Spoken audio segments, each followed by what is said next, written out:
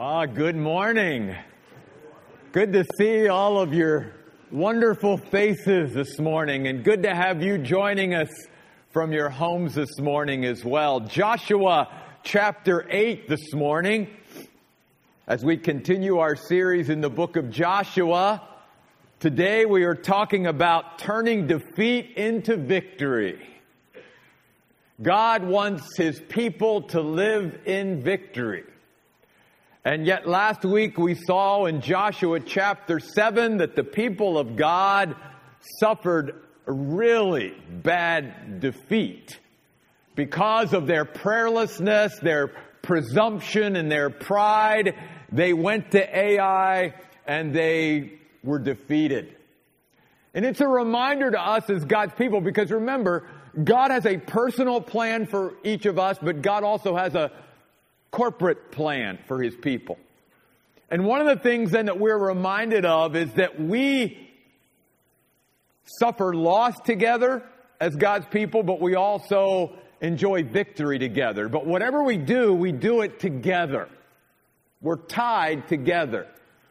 And so the people of God had suffered a great defeat, but God didn't want to leave them there. God never wants us to be left in defeat. That's never God's plan for His people. That's not what God wants to define our lives as His people, is defeat. He wants us to learn to live in victory. He wants us to learn to turn defeat and failure into victory. And today we're going to learn how to do that. We're going to learn the lessons of how to live in victory. You see, in chapter 8, beginning at verse 1, we see the first sort of step in learning to live in victory, and that is to embrace the encouragement of God. Notice that after this great defeat, that God comes to Joshua and speaks to him. So there we are reminded of how we need to be open to the Word of God and to God's voice and God speaking into our life. And here comes God after that great defeat, and He speaks to Joshua and He said, "Joshua, do not be afraid and do not panic." How often God has to say to His people, don't be afraid. Don't be afraid. You know, when we suffer defeat and when we suffer failure, it can cause fear in us, even apprehension about the future. Will we ever see victory again? And I'm sure that's where Joshua and the people of God were at. God did not want them to be dismayed or discouraged, which is what the word panic really means in the Hebrew language. He wants them to remain calm and composed. He does not want them to see the defeated Ai as the way everything's going to end. You see, as we've said before through our series in Joshua, God will never allow an unconquered stronghold to exist in His people's lives. He will always bring us back around and want us to overcome that. Want us to live in victory over that, to not allow that to be what defines us, but He alone is what defines us. And so that's exactly what God is doing. He's going to give His people a second chance and a second shot at Ai. God does the same thing with us. Aren't you glad He's the God of second chances? That when we fail once, we don't stay there. God says, all right, let's learn from it, let's grow from it, and let's get back and make a run at it again. And that's what God's doing here. You and I need to make sure then that we are open to the God of encouragement. Paul talks about our God that way in 2 Corinthians chapter 1. He says, "Blessed be the God and Father of our Lord Jesus Christ, the God of all comfort, who comforts us in all of our trials and tribulations. By the way, that word comfort in the Greek language is the word parakletos. It means literally one who comes alongside of us to strengthen and encourage us from being very close. Think of God that way. He literally is that person who comes into our life when we failed or when we've been defeated, and he literally puts his arm around us and he says, Jeff, come on, let's give it another go. You can beat this, Jeff, through me. And God wants his people to learn to be open to his encouragement. He's not just the God, he's the God of all encouragement. And he is always there, ready to come alongside of us from being right there in order to speak into our lives and strengthen us and encourage us. And that's where it's got to start. Because you and I then have to begin to believe through what God is saying to us that whatever has defeated us or whatever we failed in, we can make another go of it and we can overcome it. So, first, we've got to be open to the encouragement of God and embrace the encouragement of God. Second, we need to embrace the plan of God of how to defeat or overcome whatever has defeated us or whatever we failed in. Because God, our God, will always have a plan for victory. You realize that, right? God always has a plan of victory for his people. He's never without a plan.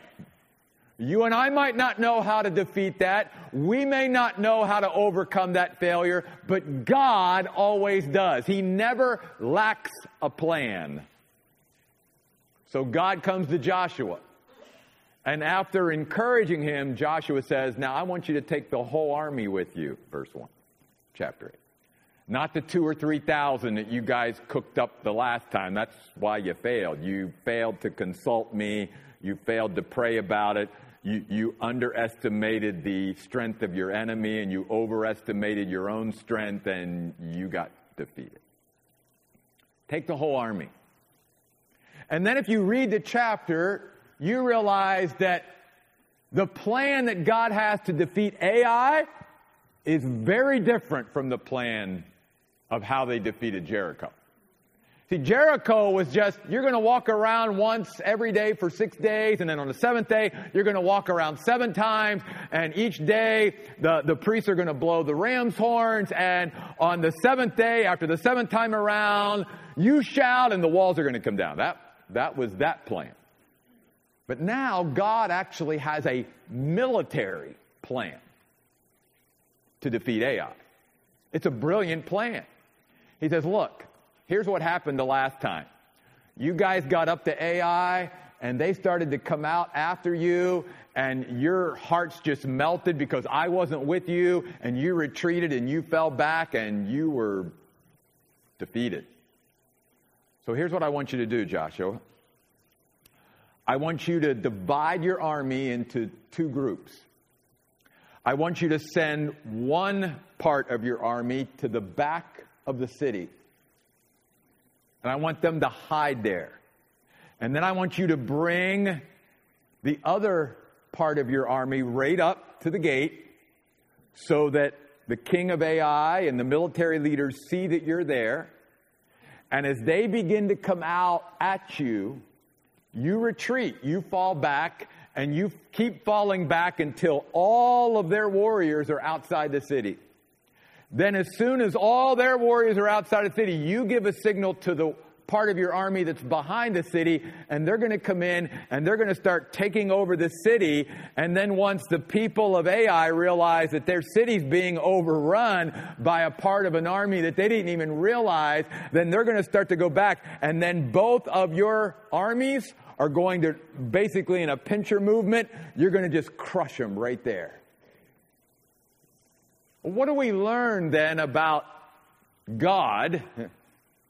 A God who always has a plan. Well, one of the things we learn then is that God is a God of infinite variety. And God doesn't have the same plan all the time.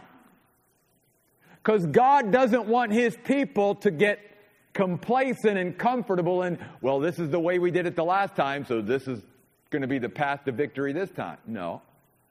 God wants to make sure that His people are always in tune with Him and getting our cues and our clues and our plan for victory from Him. He wants us to always be dependent and reliant on Him. So He will change up the plan because He wants us to walk with Him more than anything else and be open. So you and I can't just apply the same plan and think somehow we're going to be victorious every time, because that might not be the path of victory. And we've got to learn to embrace not only the encouragement of God, but the plan of God, and know that God will always have a plan for victory for His people. In fact, later on in the passage, Joshua, as he's communicating this plan to the people of God, says, "Do as the Lord says." That's always the smart, wise thing to do if you and I are going to achieve victory in our life. It's just do what God is telling us to do. So we see here that even though they suffered defeat the first time, God brings them back around, gives them a second chance, and says, let's run at it again.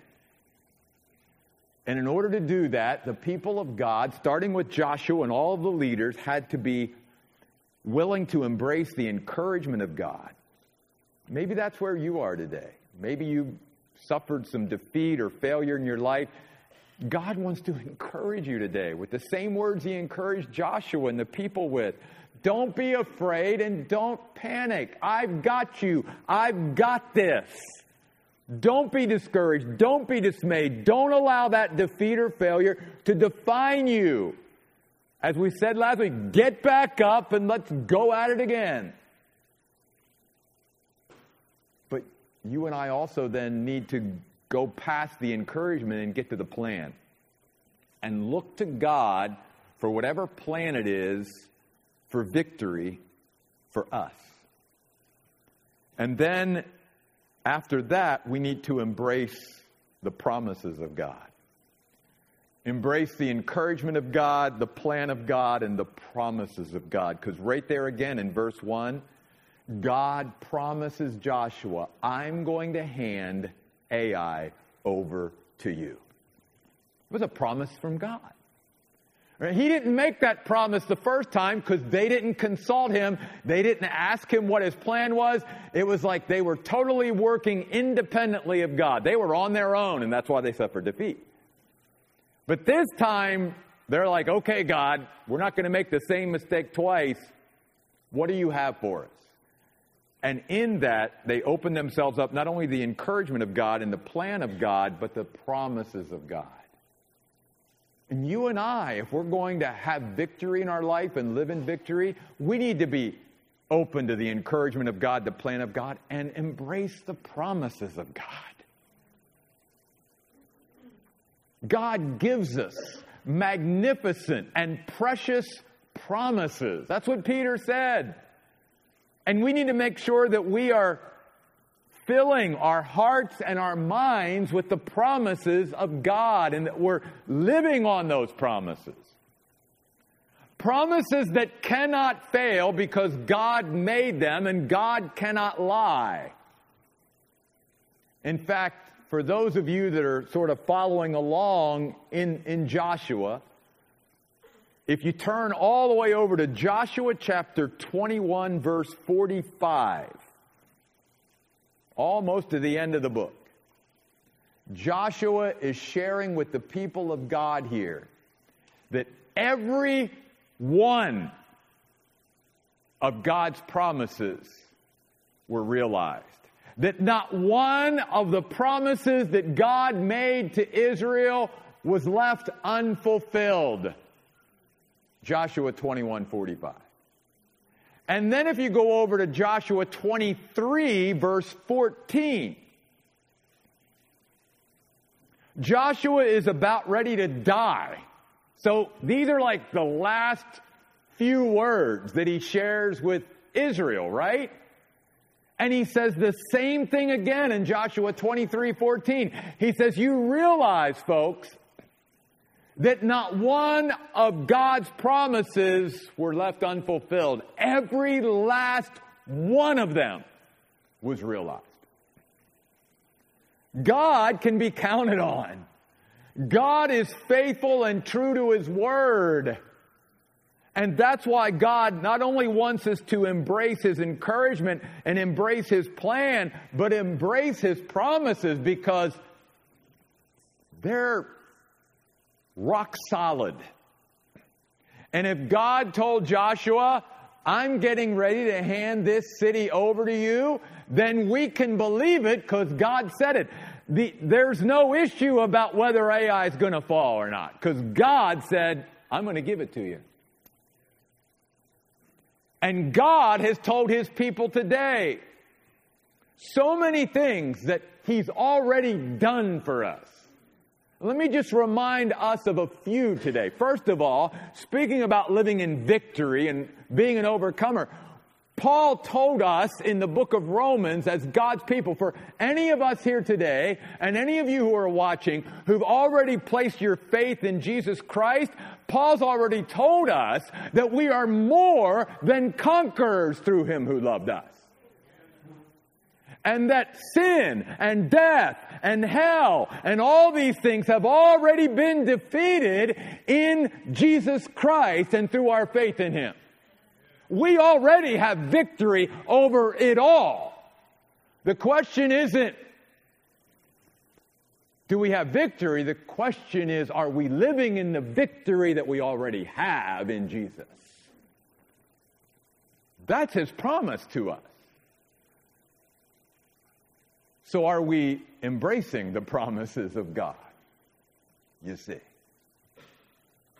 Well, let's move on in the story. If you go back to Joshua chapter 8, some of the keys to victory is not only embracing the encouragement of God and embracing the plan of God and embracing the promises of God, it's trusting God to bless us when we follow Him. Early on in the chapter, God says, I'm going to allow you, when you defeat Ai, to take the plunder, to take the spoils. Now remember, in Jericho, that wasn't God's plan. God wanted to teach His people, I get the first fruits. And so He told the people in Jericho, everything that's inside that city, except Rahab and her family, it's mine. And it needs to be devoted and dedicated to my treasury. And what's so sad is there's Achan who has to take it, right? He's captivated by the things of the world, and he doesn't realize that if he would have just waited, God was going to give them the spoils and plunder of Ai. Because God wants to bless His people. But God has sort of an order for it. He wants to see that the heart of His people is toward Him first. And that we as God's people are willing to give Him first fruits and then trust Him to bless us. And listen, we will never outgive God. We can never bless others more than God blesses His people and more than He desires to bless His people. We just need to trust Him and learn to trust Him. Paul says to the Philippians in Philippians 4:19, my God will always supply your need in riches according to Christ Jesus. Always. He will always supply our need according to His riches in glory by Christ Jesus. Always. And so, here's God saying, it's yours. One of the things that we do to circumvent the blessing of God in our lives is we're not willing to wait. Just like Achan. I got to get it now. And we sort of, try to finagle and all of that. And we go out there and we take something and God's like, if you'd have just waited, it would have been so much better and I'd have blessed you even so much more, but you weren't willing to trust me, and now you've circumvented and short-circuited the blessing that I had for you. And so you and I need to remember that as we're living in victory and following the Lord will bless us. But He will do it His way and in His time. And we just need to trust that He will do it. Because He said He would.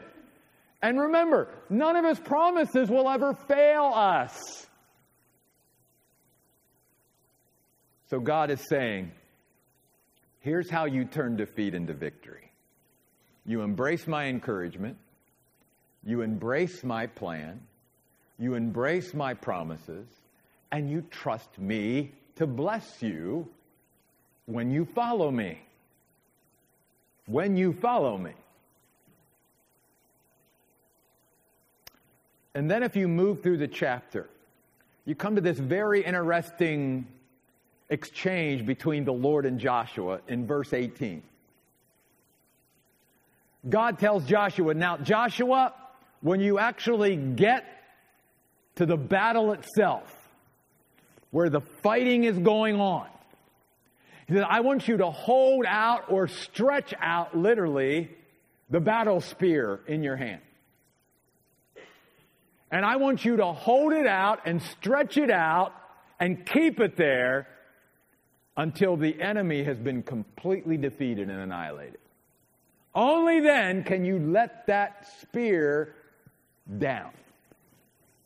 And we even learn later on in the chapter, Joshua, God must be giving Joshua that strength to just keep that spear up there as long as he needs to. It sort of reminds you of when Moses' arms were lifted up, but Moses even needed help to keep his arms up. What is God doing here in this moment? Well, first of all, I want to compare it to something that God did with Moses. God comes to Joshua and says, Joshua, you're the military leader of my people. You have this battle spear in your hand. Stretch it out. And you and I remember the story of Moses. God comes to Moses and says, Moses, what's that in your hand? Moses said, it's a staff. It's a rod. God said, yeah, but that's not going to be just any rod or staff anymore. That's going to become the rod of God. And I'm going to infuse that basically piece of wood with my power. So that when you stretch that out, the Red Sea is going to part. And God is doing the same thing here with Joshua's battle spear. Listen, it's not that there's anything special about the rod that Moses held, any more than there's anything special about the battle spear that Joshua was holding. It's just an object, right?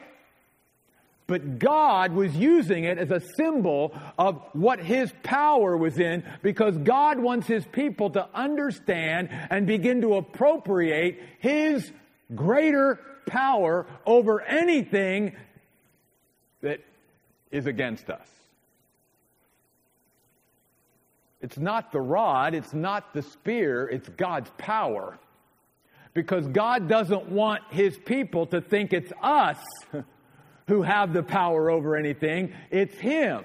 And when He has infused us or something with His power, it cannot stand against God. Because God always has the greater power.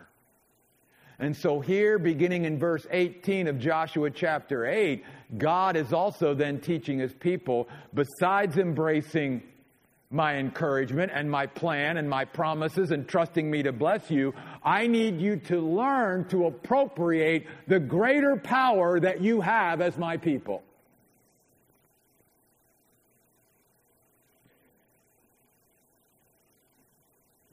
God may not come to us today and say, well, what's that in your hand, Jeff? But each of us, again, who are here today and watching, who've expressed faith and responded in faith to God through the Lord Jesus Christ, you have God's power. That's why Paul could say to the Philippians, I can do all things through Christ who strengthens me.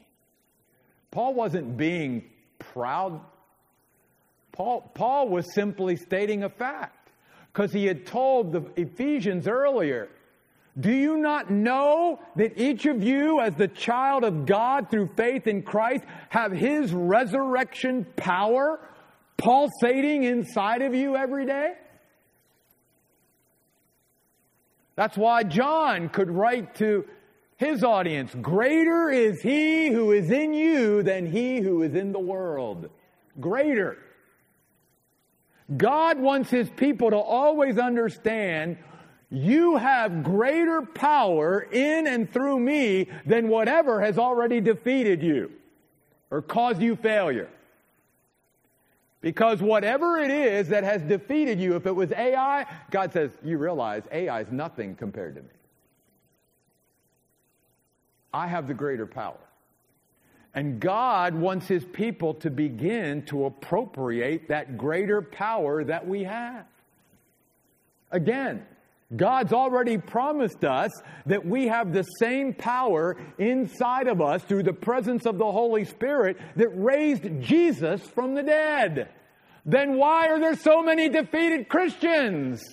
Why are there so many Christians who are living in defeat? Because we're not appropriating every day the greater power of God who lives within us. And God wants us to learn to do that every day, so that nothing can stand in our way or ultimately define or defeat us. Only God defines us. And that's what the spear was. Joshua is holding, stretching out that spear, saying, God, we are trusting in your power. And God is saying to His people today, do you trust me? Do you trust my greater power? Are you appropriating it in your life? Two other things enable us to live in victory as God's people. When you come down to chapter 8, beginning in verse 30, after the victory, God's people are immersed in the worship of God. Immersed in the worship of God. The very first thing that Joshua and the people of Israel do after the great victory God gave them at Ai was say, we got to worship God. And so He leads the people, listen, on a 15-mile hike up into the mountains where they assemble at Mount Ebal and Mount Gerizim.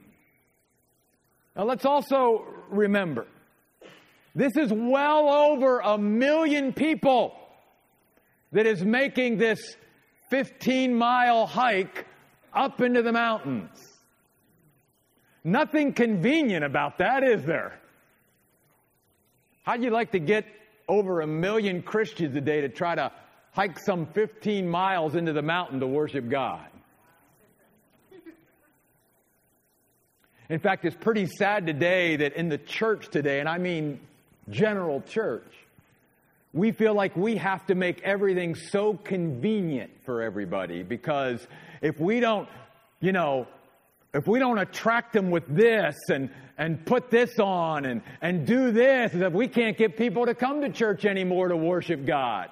Whenever the person of God Himself should be motivation and inspiration enough for the people of God to get up out of their place and to come and even inconveniently at times worship Him, because He's worthy of our worship.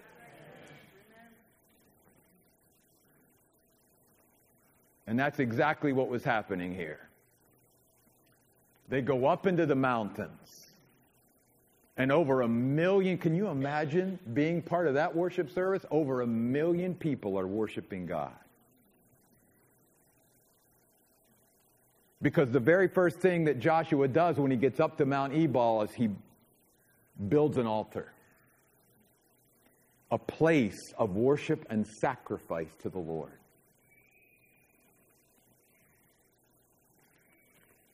And one of the things that I want you to see is, before you get to verse 34, you'll notice, I think it's in verse 33, that the leadership and all the people of Israel literally are surrounding the Ark of the Covenant. The symbol of God's presence amongst His people. So what do we learn there about worship? That God is central to it. That's what we learn. That God is central and needs to be always central to our worship. Because that's what it's about. It's about God. So often we make worship about the songs we sing and the style of music and this and that. And it's like, we're forgetting. And then, the skill and all of this. And it's like, where's God in all this? God is lost. And that's why I love our worship here at the Oasis. Not that it's not beautiful, not that it's not skillful, not that it's not good, but through Nicole and the other people on our worship team, and even the fellas and gals back there that make it all sound good and show up good and all of that, that it's always about God. And that's what it needs to be about. God can get lost in our worship if we're not careful. I mean, that's sort of crazy to say, right? We're worshiping God, and yet somehow God gets lost. But it seems like in so many churches and in so many people's lives that He does, because we make it about everything else but Him. Now, when we're immersed in true worship, God will always be center of everything that we do. And that's exactly what you see on Mount Ebal and Mount Gerizim. And you know, if you come to the Oasis, that the worship of God is one of the two things that you're going to get every time you come on Sunday and Wednesday. It's going to be about the worship of God, and then it's going to be about what else? The Word of God. So look at verse 34 and 35. The final step that enables us to victory is not only immersing ourselves in the worship of God, it's immersing ourselves in the Word of God. Because what does Joshua do when he's there? He begins to read the Word of God to the people of God. See, that's what God's people should be focused on. You even see that in the Old Testament. It's not some great big secret. That's why when people ask me, why are you at the Oasis all about the worship and the Word and them complementing each other instead of competing with each other? Because that's the way the Bible tells me to do it. The Word and worship complement each other. The more I learn to worship God, the more I want to be in His Word to find out more about Him and to grow in my understanding and comprehension and knowledge of Him. And the more I'm in the Word, growing in who God is, the more I want to worship Him. It's cyclical. They just feed off each other. And that's exactly what was happening on Mount Ebal and Mount Gerizim. There was the worship of God, and there were the people immersing themselves in the Word of God.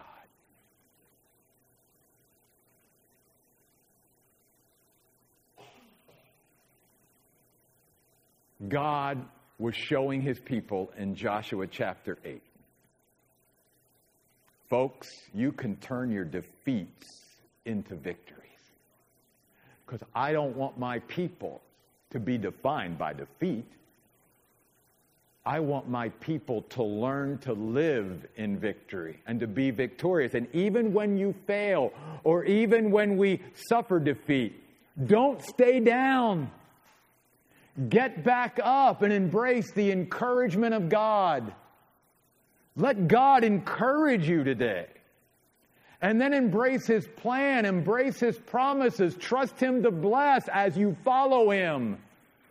Appropriate the greater power of God and immerse yourself in the worship and word of God. And I guarantee you this, you'll be victorious.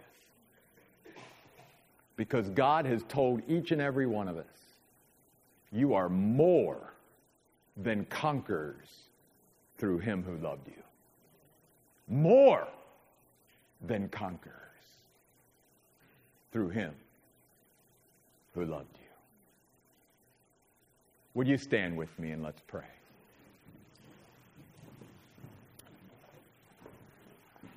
God, I pray today that we have been encouraged and strengthened by you, allowing you, God, to come alongside of us and to encourage and strengthen us as only you can. And God, I just pray today that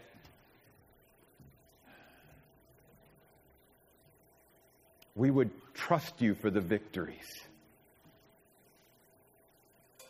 And that we would also, Lord, be open that when we do fail and when we do suffer defeat, to get back up and to make another run at it. We suffer defeat together, but we also enjoy victory together. And so, God, I pray today that we will learn to live in the victory that we have through our Lord Jesus Christ. Every enemy, God, that we'll ever face has already been defeated through the blood of Jesus Christ and our faith in him. So, God, may we trust in that victory, and may we live in that victory each and every day. Lord, these things we ask in Jesus' name. Amen.